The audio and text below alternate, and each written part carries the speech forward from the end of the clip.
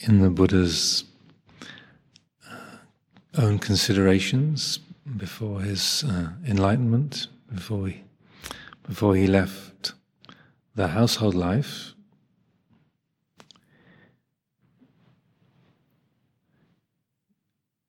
he had the reflection that why should I, being subject to aging, sickness, death, ailment and defilement, why should I also seek after things that are similarly subject to aging, sickness, death, defilement, subject to sorrow? Why do I pursue those things? Why do I not instead seek that which is unaging, unailing, deathless, sorrowless, undefiled?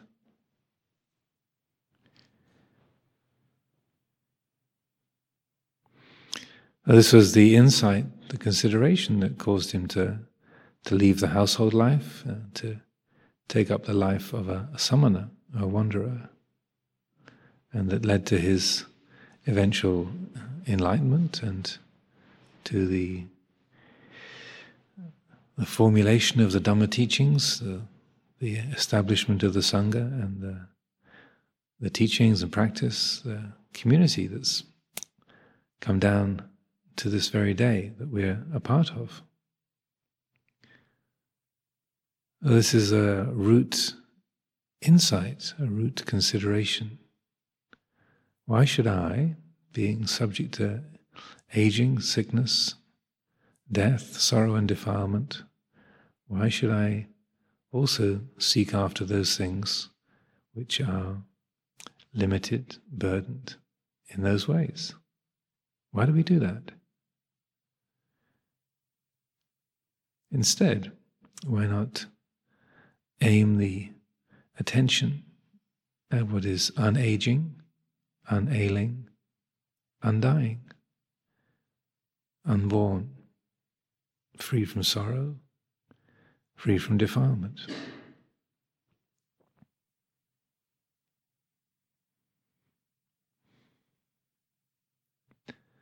This is an insight worthy of reflection. When the mind is drawn towards that which is subject to beginning and ending, birth and death, gaining and losing, when the attention is pulled by sight, sound, smell, taste, touch, thought, memory, imagination, when the heart is pulled, attracted, irritated, frightened, excited, this is the insight to apply. Why does that happen? What's the alternative?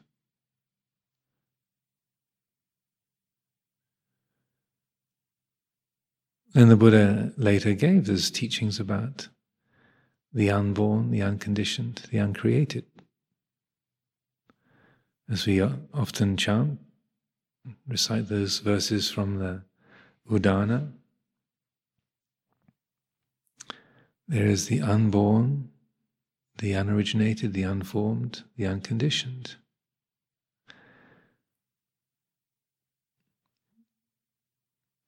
If there was not the unborn, the unformed, the unconditioned, liberation from the born, the created, the formed, the conditioned would not be possible. But because there is the unborn, unoriginated, unformed, unconditioned, therefore liberation from the born, the created, the formed, the conditioned is possible. Again, it's a simple formula, painfully simple, direct. This is why liberation is possible, because there is that dimension of our being, that dimension of reality, which is unborn, unoriginated, undying, unconditioned. unformed.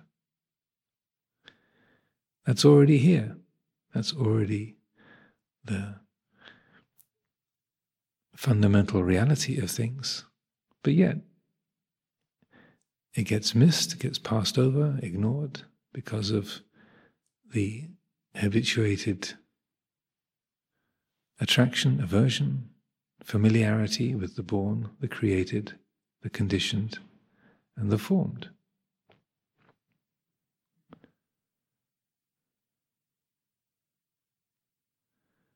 This was also the key insight when Luang Por Chah spent those few days with Luang Pu Man.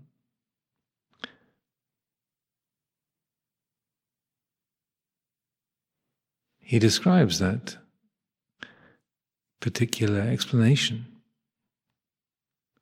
that he received.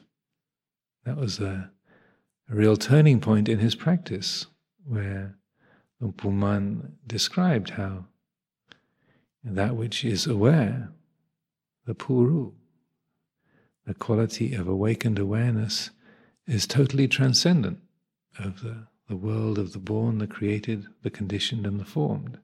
That's why liberation is possible. If there wasn't that transcendent quality, liberation would be impossible. So this quality of awareness, this very capacity to know, to be awake, of this very heart, that which is the awareness that knows this moment, that cognizes these words, feels the presence of the body, the temperature of the temple, perceives the flow of mood and sensation. This very awareness, this is the transcendent quality. It's not somewhere else, it's not something that we haven't got, that's yet to be acquired. It's a fundamental attribute of our own being. It's a refuge, it's accessible, if we remember to make use of it. We learn how to make use of it.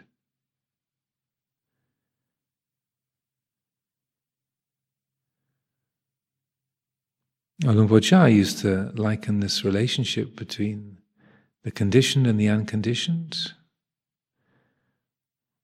or the objects of awareness and awareness itself, like oil and water together in a bottle. Normally, those two are mixed up together. The objects of awareness, thought, feeling, smell, taste, touch, moods, memories, ideas, feelings. The objects of awareness and awareness itself are shaken up together. They seem to be one substance, because the bottle's being shaken all the time, out of ignorance, out of like and dislike, fear and hope, attraction and aversion, the habits that come from birth, because of avijja, ignorance, because of not seeing, not knowing clearly. The bottle gets shaken up all the time. So it seems like, I feel, I remember, I see, I think, I hope, I fear, I want, I should, I shouldn't, you should, you shouldn't. Because of the bottle being shaken up, there's identification with seeing, hearing, smelling, tasting, touching, thinking, remembering, feeling.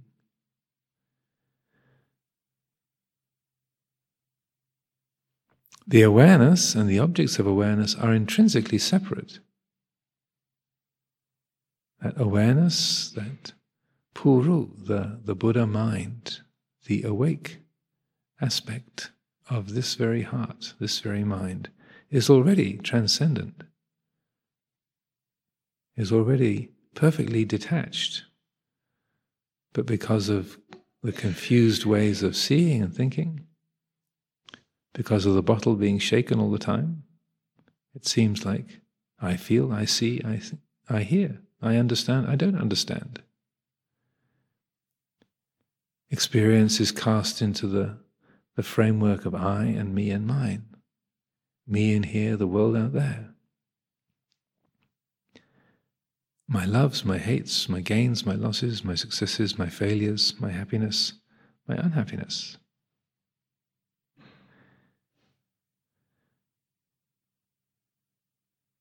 But if the bottle is put down, the bottle is no longer shaken, then the oil and the water naturally separate out from each other. You don't have to make them separate. They're intrinsically immiscible. They can't be mixed. Their natures are different. If we just put the bottle down, just stop shaking the bottle, if we see clearly, if there's a letting go of identification, a letting go of personalizing experience, a non-grasping. This is what we mean by putting the bottle down, no longer shaking the bottle. Then the quality of awareness naturally separates out from the objects. It's not something that the I has to do. Just if the bottle stops being shaken, then the awareness and its objects naturally part company from each other. There's the quality of knowing like, knowing dislike, knowing pleasure, knowing pain, knowing approval, knowing disapproval, knowing comfort, knowing discomfort, seeing, hearing, smelling, tasting, touching, thinking, remembering, planning. But there doesn't need to be any I-making and mind-making around that.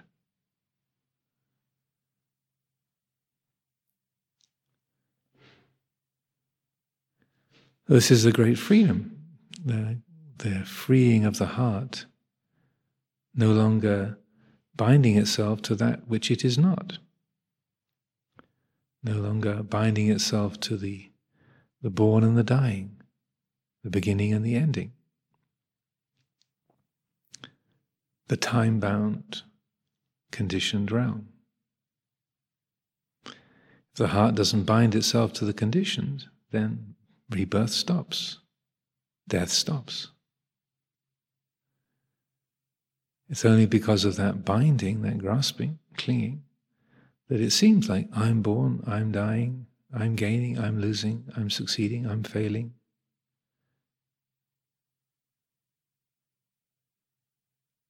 Because of that grasping, binding, clinging.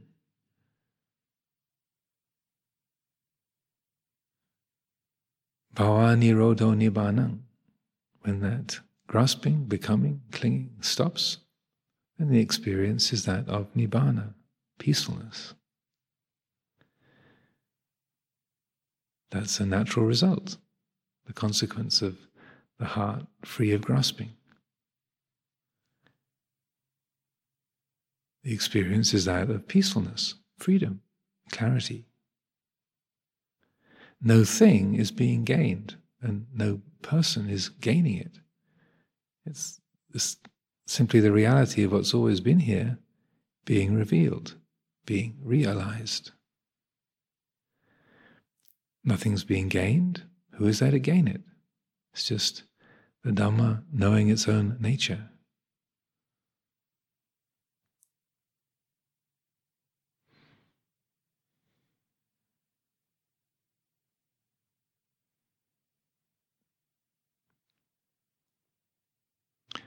In terms of the practice, then, we follow the Buddha's advice to Bahia in this.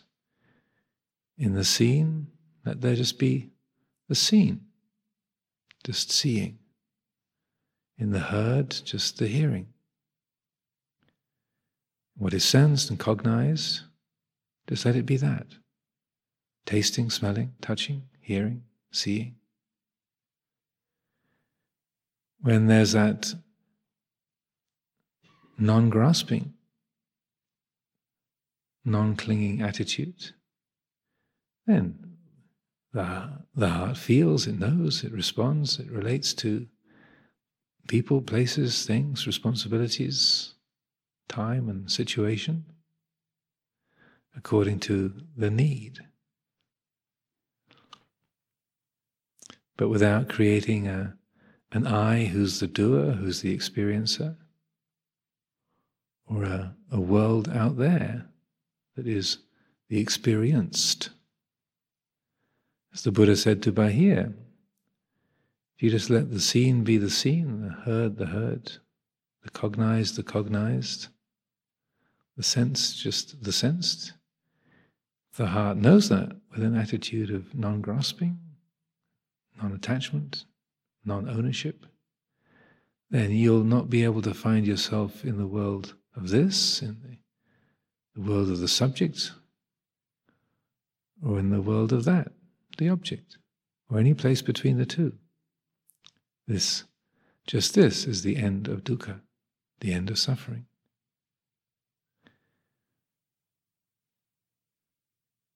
When the mind doesn't create a self who's the experiencer, or a world that is separate and out there, but is attuned simply to seeing, hearing, smelling, tasting, touching, thinking, knowing it as it is, knowing moods, perceptions, just as they are, not adding on a self, an I, a me, a mine, then life is recognized as being extremely simple.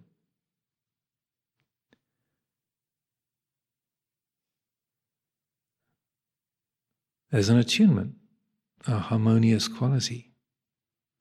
Our life functions in an integrated, harmonious way with all life, all things are within it and around it.